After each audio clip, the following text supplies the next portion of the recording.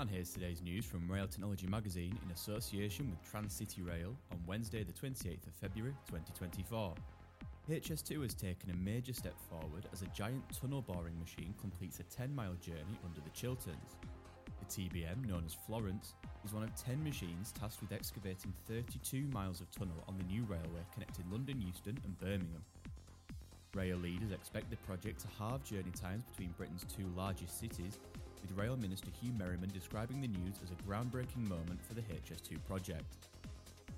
According to new figures from the Rail Delivery Group, rail travel is almost 9 times more environmentally friendly than car travel on some of the most important business routes in the country.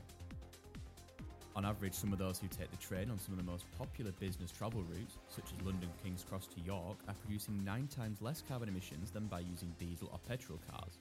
This report is the first time that data from across the rail industry has been collated to show the environmental benefits of travelling by rail, supporting the development of an industry benchmark for transport carbon emissions. And that's the latest. Don't forget to like and subscribe to make sure you receive every new bulletin, and check out our stories in full on our website, railtechnologymagazine.com.